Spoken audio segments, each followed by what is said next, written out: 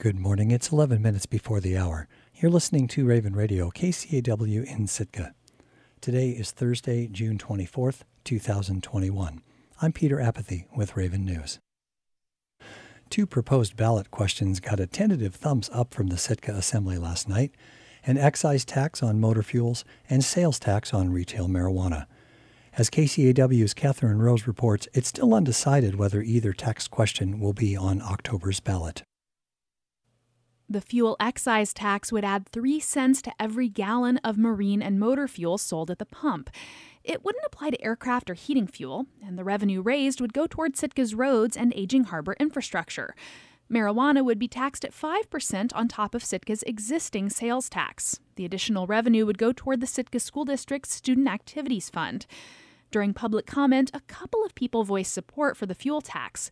Chris Yestad is the vice chair of the Port and Harbors Commission. He said after talking with fellow fishermen, most preferred the fuel tax over the planned exponential increase in harbor rates, which are set to rise 5 to 6% each year for the next decade to pay for the replacement of Eliason Harbor. You know, when you first say, let's add another tax, it's obviously a little bit of a whoa. I asked my fellow fishermen and business owners to run the math, compare how many gallons that they would burn on a yearly basis, 3 cents per gallon, and compare that to what their harbor rates would be doing at a 5 to 6% increase for the foreseeable future into the 2030s. And after I explained that, most people accepted that they would rather see this fuels tax. But former Assembly member Richard Ween questioned why the sponsors hadn't included a projected amount the fuel tax would bring in revenue for the city. I certainly would have liked to have heard what the approximate estimates were to bring in, what that would bring in, which would give an idea overall of how much fuel Sitka uses. During Assembly deliberation, member Kevin Mosher voiced concerns about both proposals, particularly the marijuana tax. And I feel like it's basically picking on one industry. The taxes that they already have is just tremendous. And I would have, I agreed, a less, maybe even 2.5 or something, 2 even, just to, get something. But 5% on top of all that they're already paying, I think is too much. Member Tor Christensen said he wasn't sure how he'd vote on either question should they make it on the ballot in the municipal election this fall, but was okay with voting yes at the Assembly table. Like I said, almost any semi-reasonable proposal I'll put forward to the voters. And like I said, I am not sure how I would vote for this if and when that comes to that point, but I don't have a problem letting it go to the voters. The Assembly unanimously approved the fuel excise ballot question on first reading, and it narrowly approved the marijuana tax proposal on a 3-2 vote with members Valerie Nelson and Kevin Mosher opposed. Both ballot questions will come to the Assembly table for a second reading in July.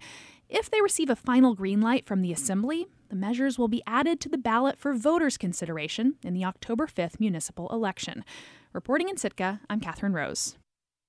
Is moving forward with plans to lease a large parcel of city-owned property to Sciatica Incorporated to develop a tourist destination about 7 miles from downtown. Sciatica Incorporated was the only respondent to the city's request for proposals seeking bids on 17 acres near the end of Halibut Point Road. Sitka's Urban Native Corporation says it plans to partner with a new concession, Adventure Sitka, to develop a tourist attraction on the property. Sciatica's initial offer was $50,000 a year to lease the land and $4 per visitor in revenue sharing for the city when negotiations began in May. City Planning Director Amy Ainsley told the Assembly that both sides had to haggle up. The RFP proposed an annual lease rate of $50,000. We countered with $70,000. Sciatica and its partners countered at $60,000. So that's sort of our last offer that we received was an annual lease rate of $60,000. When it's complete, Sciatica's development will include kayak and canoe tours, zip lines, and cultural demonstrations around gardening practices and traditional foods. Sciatica CEO Carl Potts said the project would help the city handle the influx of cruise ship passengers predicted for next summer. A year from now, we're hoping that we will have cumulatively about 400,000 or so people stepping off the boats and onto the shores of Sitka. The year after that and the year after that, more and more. A rising tide is going to lift all boats in Sitka. This is a good project, certainly for us financially, or we wouldn't be involved. It's good for the city. Economically, we think it's a fantastic opportunity for the city of Sitka and the citizens of Sitka. When it came time for the Assembly to deliberate, most voiced support for the lease arrangement. Assemblymember Rebecca Himshoot explained her support.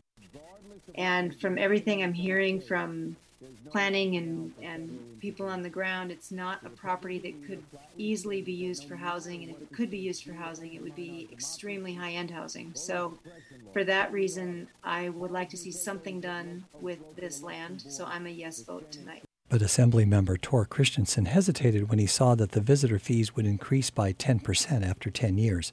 He said he wanted to see more regular rate adjustments figured into the lease. The one deal breaker for me is that lack of escalation on the passenger fee, the $4. I absolutely think that could be a real deal breaker because we don't know what's going to happen with inflation. 10% may be reasonable, it may not be.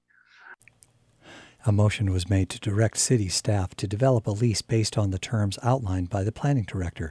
That passed 4-1, with member Tor Christensen the lone holdout. If Alaska state leaders can't resolve an impasse over the budget, large swaths of state government will shut down in July. And as KSTK's Sage Smiley reports, that could include Alaska's lucrative summer salmon fisheries.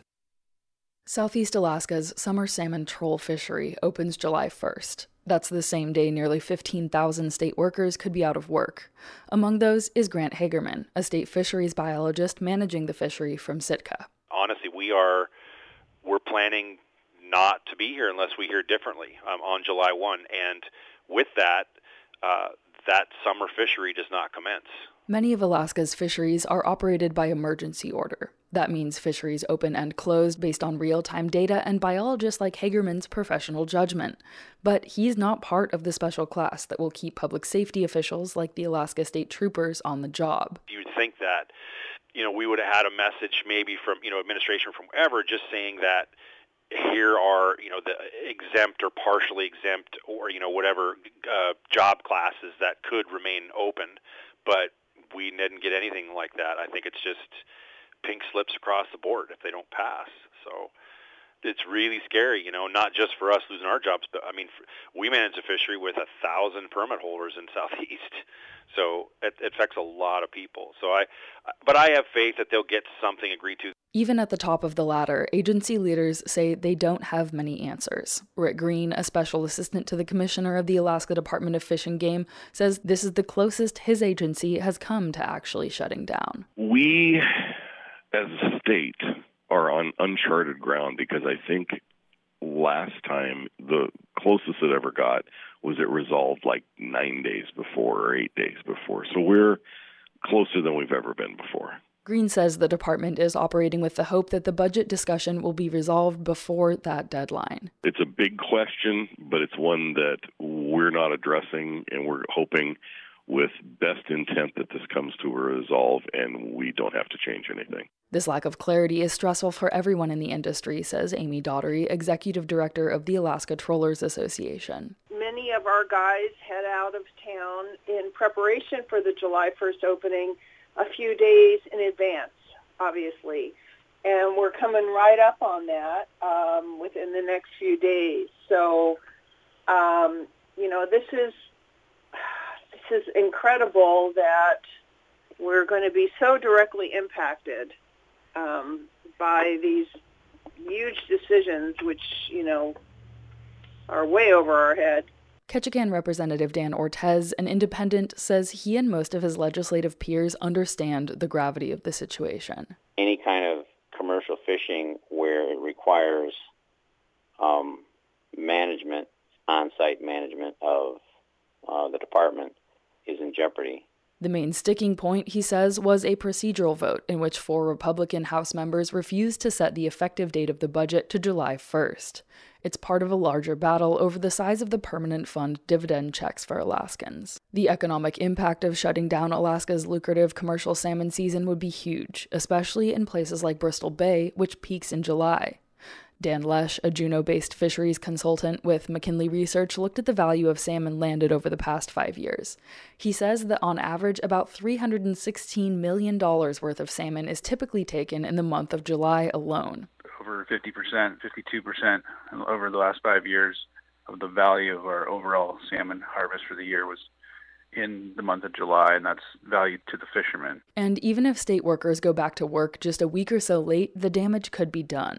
That's because most salmon species are heading towards rivers and streams. It's not possible for the fishing fleet to get a second chance for intercepting a lot of them. The potential $316 million loss in payments to fishermen doesn't include the possible impacts to seafood processors and other shoreside support for Alaska's commercial fleet. With additional reporting by KDLG's Izzy Ross in Dillingham and Coast Alaska's Jacob Resnick in Juneau, I'm Sage Smiley in Wrangell. I'm Peter Apathy, and this has been Raven News.